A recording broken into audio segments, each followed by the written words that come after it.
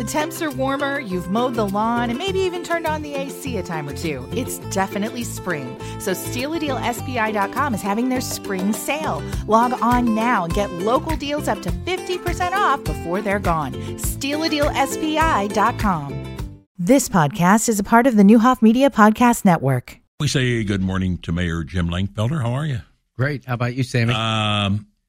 That St. Patty's Day parade is kind of special. And I think that it differs from the State Fair Parade, because State Fair Parade gets a lot of people from Central Illinois, and so does St. Patty's Day. But that's a Springfield crowd in that St. Patty's Day parade. Yeah, no doubt about it. I first got in tune to it when I was treasurer, but then Tim Davlin really raised the echelon, so to speak, with the importance of it and bringing the community out. And, it's been building ever since. How many in the entourage did you have the other day? Did the whole family? I know you and your brother Josh were together. Yeah, I tried to keep it to the 50 required, so it was a little bit over, I think. But it's mostly just family, actually. So that we try to keep it to that, because when you're in a parade, people want to see the music or hear the music and really have fun out there. We have not talked to you since, but to no one's surprise, you announced for a third term. How much thought went into that, or is that something that you've been contemplating for a while?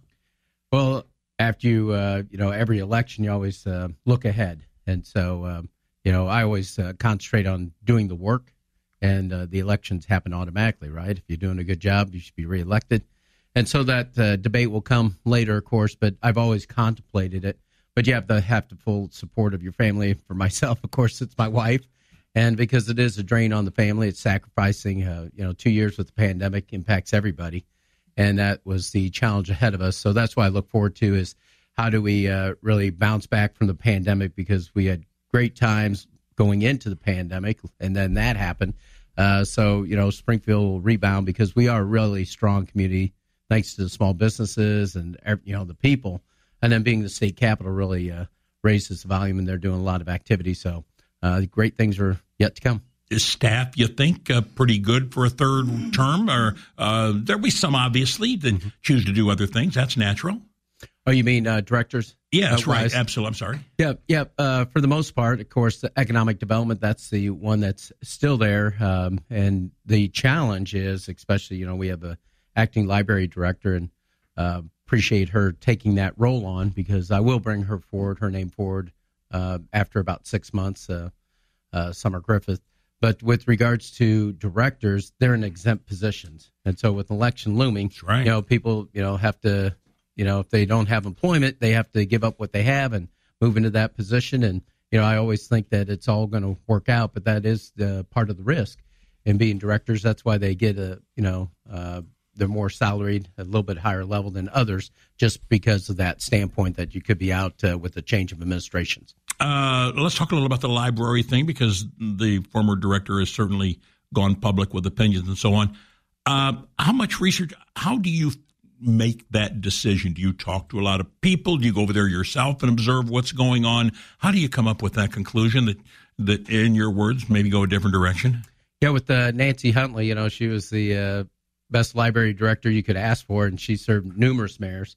After she left, we went to a national search of sorts, and then had Will O'Hearn was great. Then more recently with the Rochelle Hartman, and then after that departure, then I met with all the employees that wanted to meet, individually, asked them what they'd like to see different, what worked well with the library, things of that nature. And so from that and interviewing individuals, of course, one of the questions I asked is, do you see anybody within that would make sense? And, there's 3 individuals, names kept recurring, Summer Griffin being one of them. The other 2 really weren't wanted to take that step forward. And so we restructured the department or the library from that standpoint. So now we have city historian Curtis Mann, who's the head of Sangamon Valley Collection, and a great knowledge bank, and we're going to use him for outreach. And then we have Emily Stone, who's assistant director internal operations. So you have that expertise, and then that allows Summer as the director to do both facets and move the library forward exponentially, post pandemic. What's taken so long on the economic development? I know we're looking for someone. Is it just not the fit yet you have found? Well, there's a couple of individuals I was approaching, but neither one had panned out. I thought one of them would. And so really the initial part, there were some vacancies, so we filled those and brought people in with particular expertise. And so really in government, what you don't want are filters, because once information or a decision to be made, if someone along the the hierarchy says no, that pretty much kills it unless it can get to the next level somehow. So in economic development, that's what I want to make sure is there's a free flow of information so we can make those decisions exponentially and moving projects forward that need to be moved forward. Do you like I presume it's in the contract where police and fire chiefs have to become from within the organization? Well, the police you can hire with outside. You can. I'm sorry. Right. Okay. Yeah, actually, with the fire contract, we were hoping that it turned more like the police because during the pandemic, it showed the flaws of the fire contract and the strength of the police contract, where the chief was actually able to lead the department in a more effective manner during the pandemic, where it was challenging for the current fire chief to do so. So one of those, of course, is do you have the ability to recruit outside? And I have the always commitment, just like library, I wanted to see somebody internal, and that's the same with the police and fire.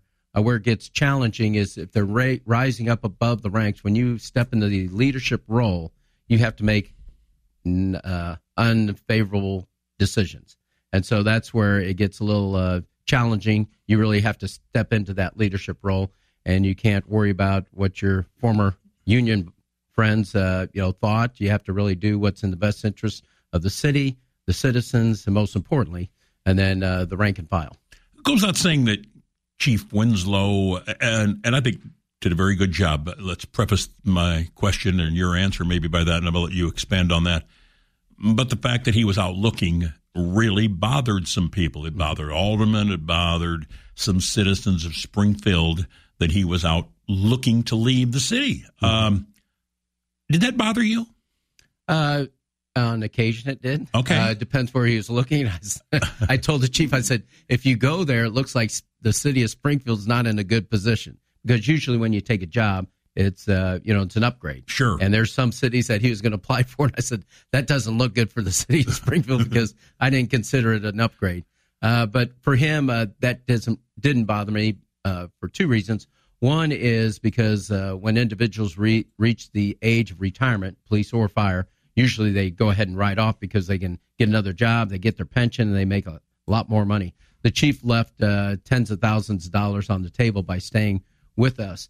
And I asked him to stay through the summer at least, and then I asked him to get us through this budget season, and he did that, which I appreciate. The other thing is we're losing people left and right. The state is our competition, or people are being recruited on actively. So him, seeing what's out there and available, I knew eventually, we all knew that this day would come. We just, for myself, I just wanted him to stay on for that succession planning and to make sure it was a good time to hand off the baton, so to speak, to now Chief Scarlett to move the department forward. What'd you like about Chief Scarlett? What gave him the edge? What qualities he bring to the table? Well, he's a solid individual. This was the only professional job he had ever had. So, it goes a long ways when you're saying, this is my passion in life, and you're actually serving in that position all your adult life. And so that was one. And so he knew the department inside and out. What was, he's a genuine person, and he really wants to, move the department to the next level. And that was clear. And he has learned about community engagement and the challenges thereof, and how do you make that sacrifice of time for the benefit of the police department and our community working collectively. But the whole command staff, they really, as a group, I've interviewed each one, they really backed each other up. So it's just not Chief Scarlett will lead the way, but it's the other individuals that really make it work as a team. Mayor Jim Langfelder was visiting with us at about 20 minutes past the hour. The ward map is going to be redrawn, and, of course, that's going to have an effect on who's going to file, who's not, and so on and so forth. Give me an update. Where are we at as far as redrawing the 10 wards? Yeah, we asked regional planning, Molly Burns, to help us with that process. And so they, use the census from the population standpoint. That's why it's important to, fill those out, because it does give us the numbers that are validated through the federal government of the population centers within the city. So according to the consent decree, one of those wards have to be 51% or above minority representation. So she'll take a look at it. And again, the council is the final say-so. We'll take a look at the population, how it needs to be redrawn, if at all, and then also the minority population in each ward. And usually Ward 2 is the one that has over 51% minority population. So we'll look at both those aspects, the population, to try to have a parity in that regards, but also the minority representation of the plurality in one of those wards. Is there a timeline when they're going to get that first proposal to you? Well, I'm going to have to sit down and meet with her, but really this is a city council initiative. It's not the mayor's directive or anything of that nature, so it's collectively all of us. That's why I've kind of taken a step back, and Alderman Williams has really moved the ball forward from that aspect. But we will, I would believe we'd have something by June, hopefully. And I think what we'd like to do is see I've talked to several of the aldermen, or city council members, I should say. They prefer just leaving it not much adjusted, if at all possible. There's an issue.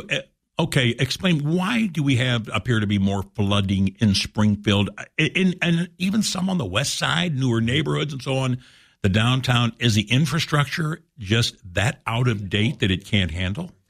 Well, downtown, that's the importance of doing the underground water tank storage in the Y block. But we are looking at how do we reline the sewers. So there could be a leakage happening, but we do have an overhead projection program. So if someone has flooding in their basement, they should contact Public Works, 217-789-2255, and we'll take a look at the area. We'll send a camera down into a sewer area, see if it's impacted by tree roots or what have you, or if there's any type of cave-in, so we can repair that. But that's one of the initiatives through the American Rescue Plan dollars. One of those was sewer work. It was water, sewer, and broadband were the three capital projects that were of greatest importance. Expansion coming up, potential on Cokie Mill, is that right? From Westmore Old Jack, if you will, going north. Has that been on the table for a long time? No doubt about it. It's one thing I learned as mayor is how long it takes to get a road project done, because you have to do the engineering work. I mean, it takes like 2 years just to study and survey and get it, bid ready.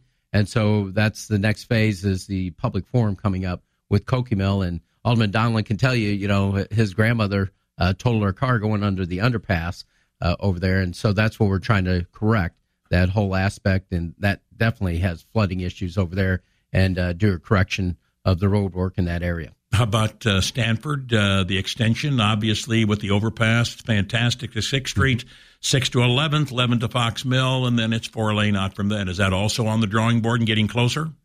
We put that out for bid. Actually, it's by really? the Bum Park area. Okay, that's the next leg of it. And unfortunately, that one came back a lot higher than expected. So we may have to see a correction of material costs, things of that nature. But we'll probably put it out for a rebid and see if it was just the timing of it, because it was millions of dollars over the expected cost. The Y block, what's the future? I haven't heard. Are there concerts coming back this summer? Yeah, the Levitt concert series is coming back. Okay, we're in partnership with Downtown Springfield. So, right. Lisa Clement Stock got that ball rolling, and it continued on under Kayla Gravens, and we're partners in that, and they have other sponsors. But we did apply for a Main Street grant. That's a statewide grant that you can apply for that changes corridors. So we applied there, and then also the CAP 1908 project on South Grand was another corridor that was applied for that grant. But what we're going to do is I've been in contact with Massey, asked them to put together the detailed construction design plans, and that will be like a 3-month process. And that way, when the Levitt concert series over, we'd be able to move forward with the development.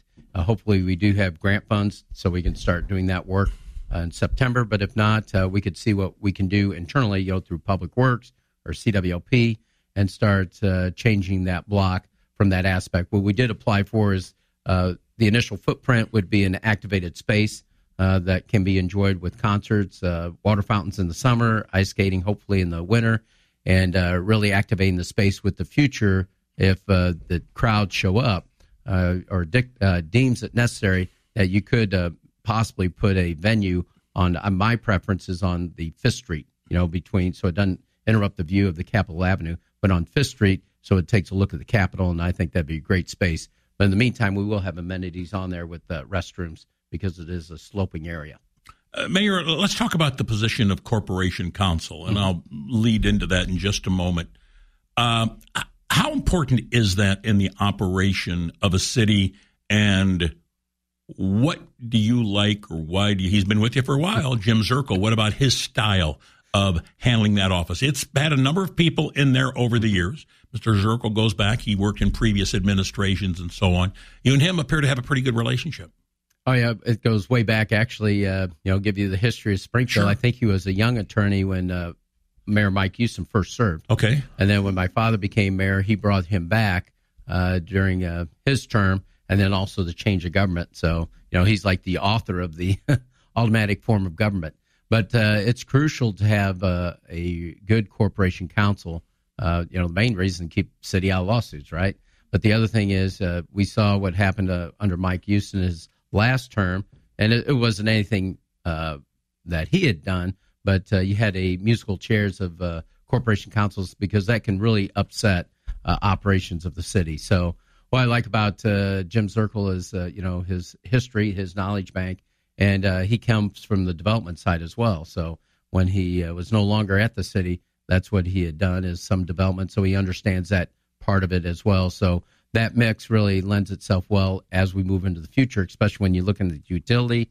We got upside down in wind contracts, and it's very important to have someone with that knowledge bank to make sure that you do not get upside down in contracts that harm the city.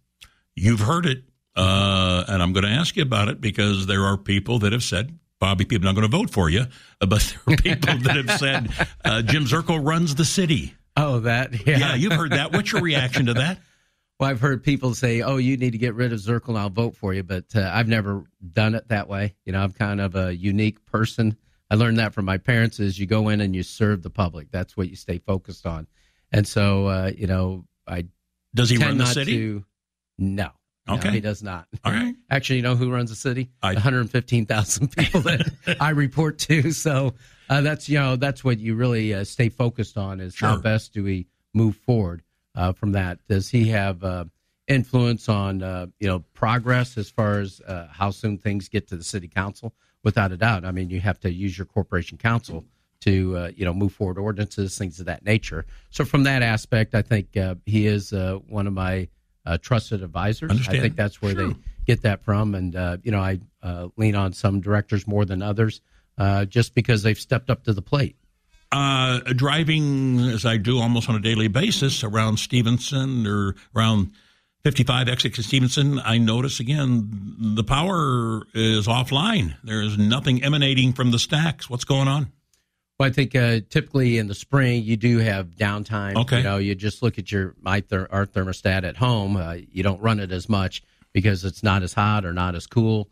And so actually this is the low-level time of usage.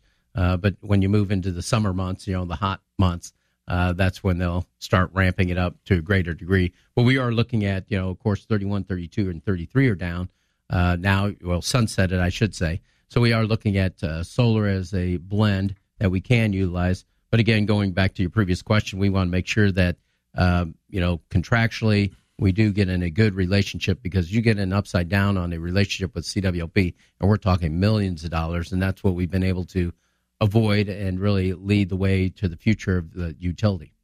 How are we doing on roads? You satisfied with the progress we're making on resurfacing and things like that? And yes, Chatham Road is getting completed. Everybody can breathe a little easier. Right. That was a partnership. Leland Grove finally was able to get their financing in place. But we've heard, we just had a discussion with the Park District yesterday, and they really appreciate partnerships because we're able to, as a larger user, especially in the material costs that we're running into, the larger quantities that you can deal with, we are able to give them kind of a break on pricing. And so that's the importance of those partnerships. But let's face it, we all want roads done sooner Sure. and faster. And that's the frustrating part, especially MacArthur Boulevard. That's one where we offered the state to take that over because it is a state road, and it was going through, previous governor had it moving forward, and then it's almost done a reset. But when it was 2 years without a state budget, we offered to do the engineering and the surveying to move it forward another year or two, but unfortunately they didn't take us up on it. But it's like a 5-year project, and we probably have 4 years left to get it to fruition. But the state, it's my understanding, will be doing patchwork this summer to make sure that it's not as bumpy a ride as it currently is today. Pensions, how we doing? Are you satisfied with addressing and what we did as far as the budget is concerned? Well, as so far, the work's not done, but what we'd like to see is help on the state side. They really, they're the ones that hold the benefit purse string, Sure. so to speak. They make changes to any pension benefit, and it's kind of an unfunded mandate. What we'd like them to see do is move the ramp out. That's the amortization schedule out 10 years, so it matches up with state pension years to 2050 instead of 2040. And then we would maintain that level of payment that we have now, which is roughly about $29 million to police and fire pensions. But every year it goes up by $1 million, maybe $2 million. We just want it to stay at that level. And then by doing the ramp move out, we'd be able to start eating into the unfunded liability. So that's really the change that could happen, that we'd maintain the current level of payment and we'd start eating into the unfunded liability more than what we can currently do. And then that way the services don't suffer, because every year if it goes up $1 million or $2 million, you're going to, if you don't make that up through revenue sources like sales tax or hotel motel tax or property tax values, you're going to have to find those resources or cut. I think Channel 20 reported the city garage. Mm-hmm. There are folks, probably the director, opened in 41. I know I'm the oldest in this room. I was probably first in there in 47. My uncle was the night superintendent. Mm-hmm. So I thought it was old then, and it was only 7 years old. Mm-hmm. Is it time for a new facility? Oh, no doubt. And I talked to Director Bottom during the budget, and we actually had design work done. So we are going to come forward with that, and timing's everything. But we are buying property off of Clear Lake in that general area. So we probably still use that facility for storage, but eventually we will have a new garage. I'm not going to ask you to give your thoughts, but you've got a state of the state of downtown coming up, state of Springfield. I saw that. Did they let you know in time? Yeah, they did. Have you started putting the ideas together? What are the one or two things? Give me one or two things. Give me one or two things that you are very where we're at today. Mm-hmm. One or two things. That'll be the final question, I promise. Oh, for downtown? Yeah. Really, the U of I and coming downtown, UIS, and really the innovation hub, because we have our own fiber. We build out 40 gig capacity, but also that ramp's coming down in the near future. I think it's supposed to start this week. And so that will create a new footprint for downtown, especially if the UIS center ends up being where I think it is. That whole 4th Street corridor connecting up to the new Y will be the next well-developed corridor like 5th and 6th Street, connecting the medical community to downtown. Transportation hub is looking good as I drive by there. That's going to be a major asset. Real quick community. On that, yeah. One small move that I took a lot of backlash on was the move of the Salvation Army out to Gold's Gym. Yes. That created that footprint to make the hub possible.